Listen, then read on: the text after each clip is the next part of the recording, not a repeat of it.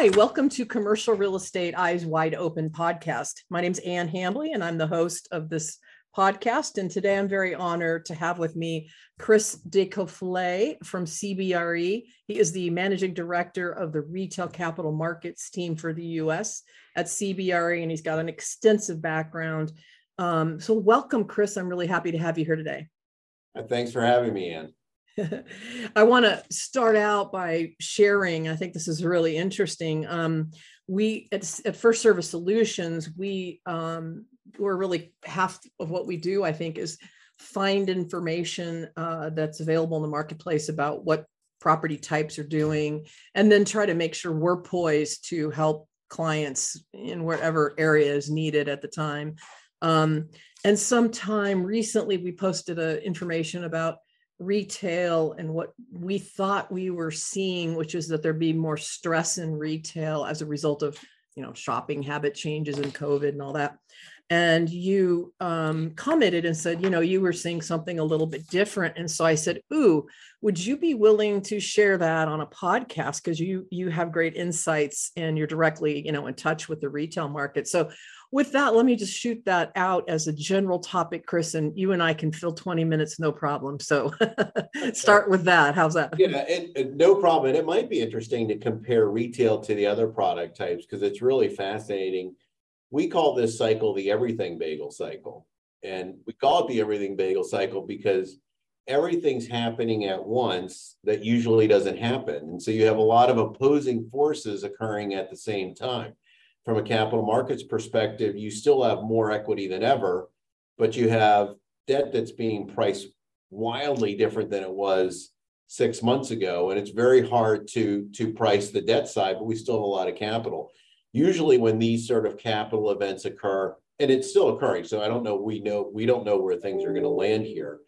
Usually retail is the first one to go in a ditch, primarily because retail historically is overbuilt, so on and so forth. But for the last 12 years, we've had almost no real construction or development in retail as a percent of the whole for 12 years in a row. So now we go into this cycle and the fundamentals are the best in our careers. And in fact, if anything, if you're a leasing agent in America, you cannot find space for your tenants to lease. And tenants for the first time are looking at rollout plans and saying, I can't do this. I can't find the space. So it's really a fascinating time in real estate because, there's a big spread between contract rents and market rents for most projects. There's a shortage of great space. And at the same time, inflation has really changed the TI component. So if I'm a tenant and I want to relocate, let's say even find a space, I can't even afford the TI or the landlord can't afford the TI. So I'm in other words, tenants are stickier than ever to their existing location. In fact, if you're closing a location, you're probably closing your store. So it's really a fascinating time. And I guess just one other quick metric, if you think about retail, our group, and we're one of several national firms, but our group in the last 12 months has sold about $8-9 billion of retail. And that entire book of business is 20 to 40% less than replacement cost. So that's the only product type where that's occurring. Some of the basics to ask you too is, like any property type at the high level, we say retail, but within retail, there are certainly lots of subcategories, and those are important to distinguish. What are those? I mean, we know of malls and, cover those if you would. Yeah, that's a great question, Ann. First of all, the main demarcation is enclosed malls and open air. And so that's a real jumping off point for both values and fundamentals. Enclosed malls, believe it or not, their fundamentals are actually incredibly strong. And that's a big surprise, but they're still very difficult to transact, very difficult to get debt. And it's still difficult to understand what bets you should make on them from a capital perspective. So that's still a very challenging asset class. Open air retail is very different, though. Open air retail on a whole, all the winners are very easy to see. And I would say most of the product types are winners. As we think about it, the larger format retail power centers, very strong fundamentals. Again, significant sort of mark-to-market opportunities, not just in the shops, but also in the boxes. If I'm a box tenant trying to open in America, I can't find space. There's actually, most landlords are hoping they get back their Bed Bath Beyonds because they typically occupy the best space in a power center. And because the leases are so old, they're some of the lowest rents. So that's interesting and not something that we would have been so excited about in past cycles. If you think about the community and grocery anchored centers, neighborhood centers, they're super strong. And if you look at the rent rolls, they're dominated by service tenants. So they're not really widgets. They're not, there's very few tenants that are really subject to kind of the Amazon effect. I think as we think about the grocer segment, we think about the number one or two leading grocers in those markets and those regions. We've seen just tremendous comp sale increases post-COVID. Some of that is consumer behavior. A lot of it is inflation, but it certainly bodes well for health ratios and whatnot.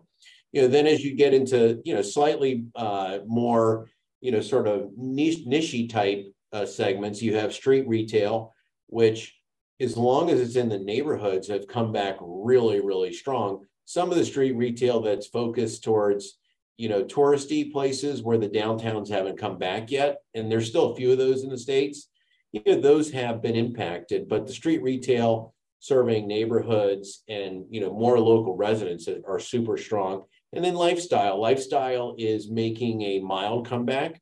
It's still very fashion forward. And if you think about their rent rolls, there's a little more exposure to internet competition and frankly, consumer trends, but frankly, their numbers look really good. So those are the big ones.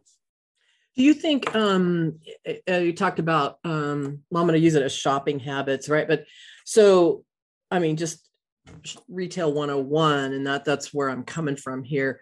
I wrote an article a long time ago, and it's kind of like relevant here, where my mom's generation, who's in her mid 80s, when she needed to buy a new, call it black pair of pants, right? She went to a mall and walked in a closed mall and walked around all the different stores to find it.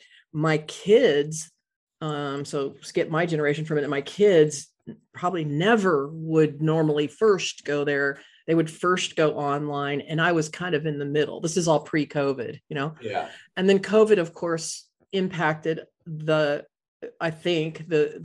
amount that was bought online versus brick and mortar. But it's funny when you look at the numbers and the statistics, it's really not that horribly drastic. My question to you is, talk about that. Do you think we've seen the shift already of, online shopping habits changing, or is that still affecting retail? It's still, I think really the omni-channel discussion is the discussion where you have to service the customer at a lot of different points. So for example, 95% of Target's, online fulfillment occurs in the store. So in other words, consumers, they buy online, then they go to the store, and then Target has the opportunity to sell them more stuff. And so, you could see by Amazon, their stock performance is very telling. The amount of space they're giving back is very telling. They thought the line would keep going up. It hasn't. It's flattened. They will have to look at their business model a little bit. They're not going anywhere, but, like anyone in the retail business, you always have to reinvent yourself. So those are probably the two extremes. You also have grocers exploring is it profitable for me to deliver grocers or not? Maybe it is in New York City, maybe it's not in Tulsa. And so, there you'll still see a lot of experimentation. Mm-hmm. I think as it relates to apparel is interesting, and, apparel is finicky and trends are finicky. I can tell you my kids have tried to buy online, but you see some of it, and it's junk that arrives at the house.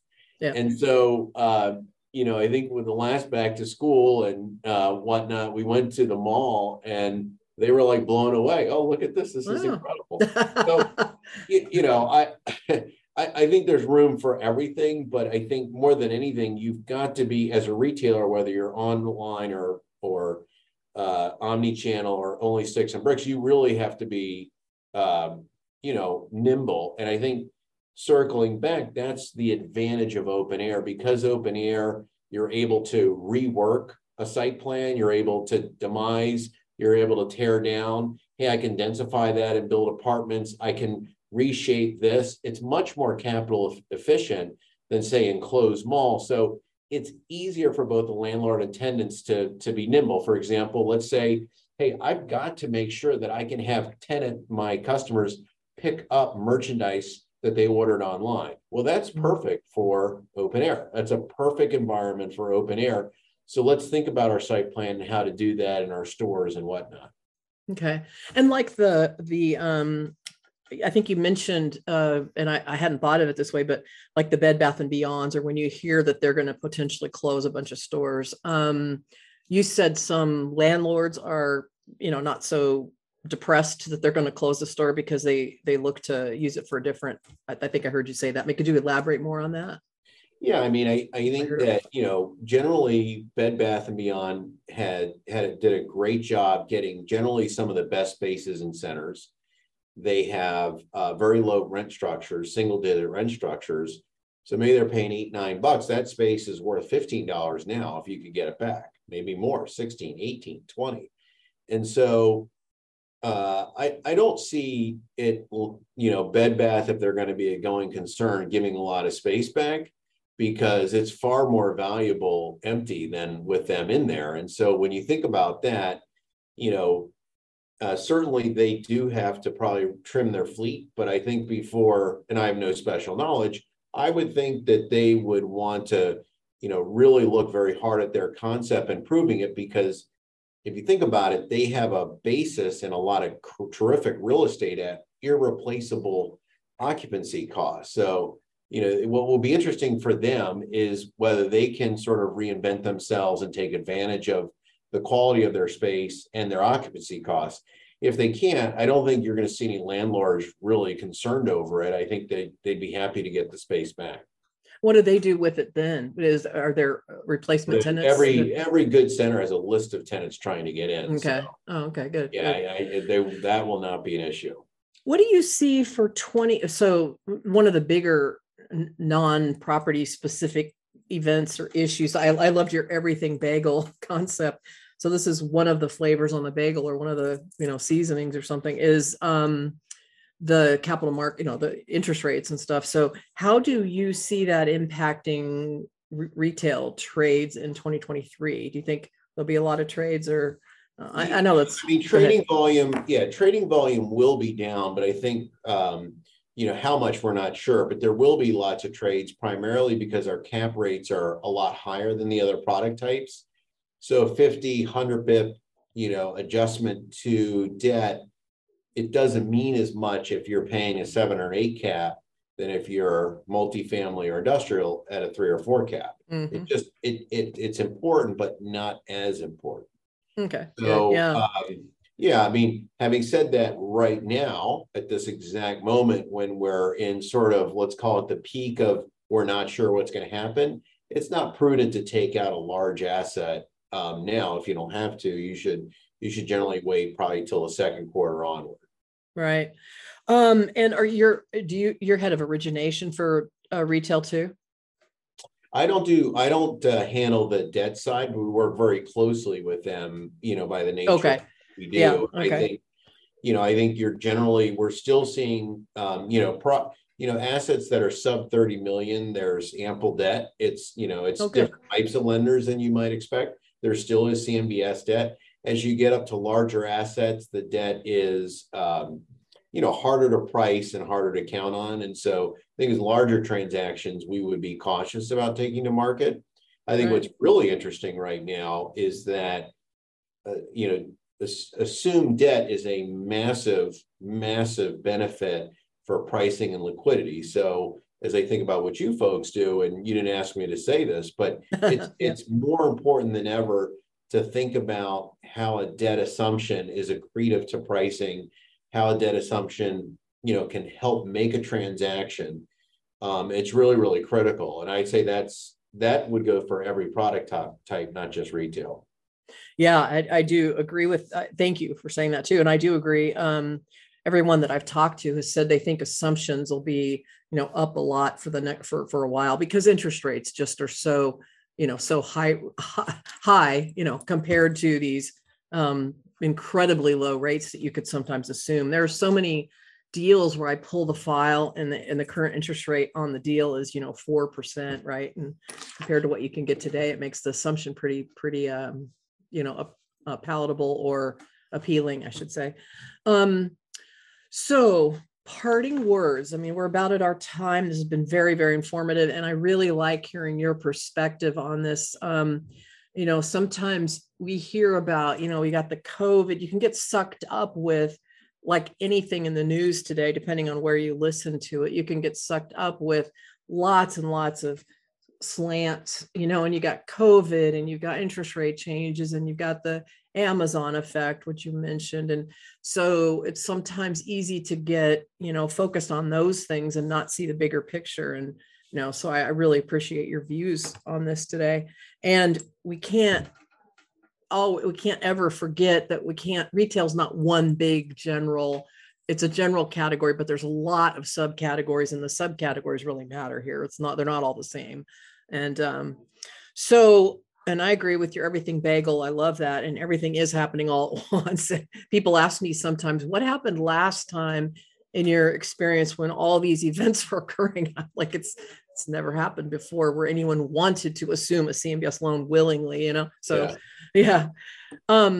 So parting words, Chris, for anybody listening that might have retail, any parting words to them for what they can look for in 2023? Yeah, I mean, I think it's more of the same. I mean, if you think about, if you just think about like the business, and let's detach capital markets from fundamentals. Capital markets, they're doing what it's going to do. It's very hard for us to see exactly how that's going to play out. Obviously there's the government fight against, inflation. There's a lot of other factors as well. There's, the money center banks and regional banks are being asked to up their reserves, so they're not lending. So there's a lot of factors as it relates to the debt side of it that we can't quite control, or at least know what's going to happen. From a fundamentals perspective on an asset level, I think most, if not all, owners of retail know that this is a moment where they absolutely have the candy. They can be a lot tougher with tenants in terms, you should always be a partner with your tenant in retail. But let's just say that it's fair to say that the tables are even or turned towards the landlord. So it's a time to kind of lean into those fundamentals and take an opportunity to, upgrade your rent roll either by credit or type of tenant, or rent. And I think all those things are on the table now. So it's a unique time. Good. Well, good. That's very good to hear. Well, listen, I really appreciate your time today, your insight, and, taking the time to do this with me. I know your schedule's very busy and you probably have better things to do than do a podcast, but I really appreciate you taking the time to do that, Chris. It's an absolute pleasure, Ann. Thanks for everything you do. Bye-bye.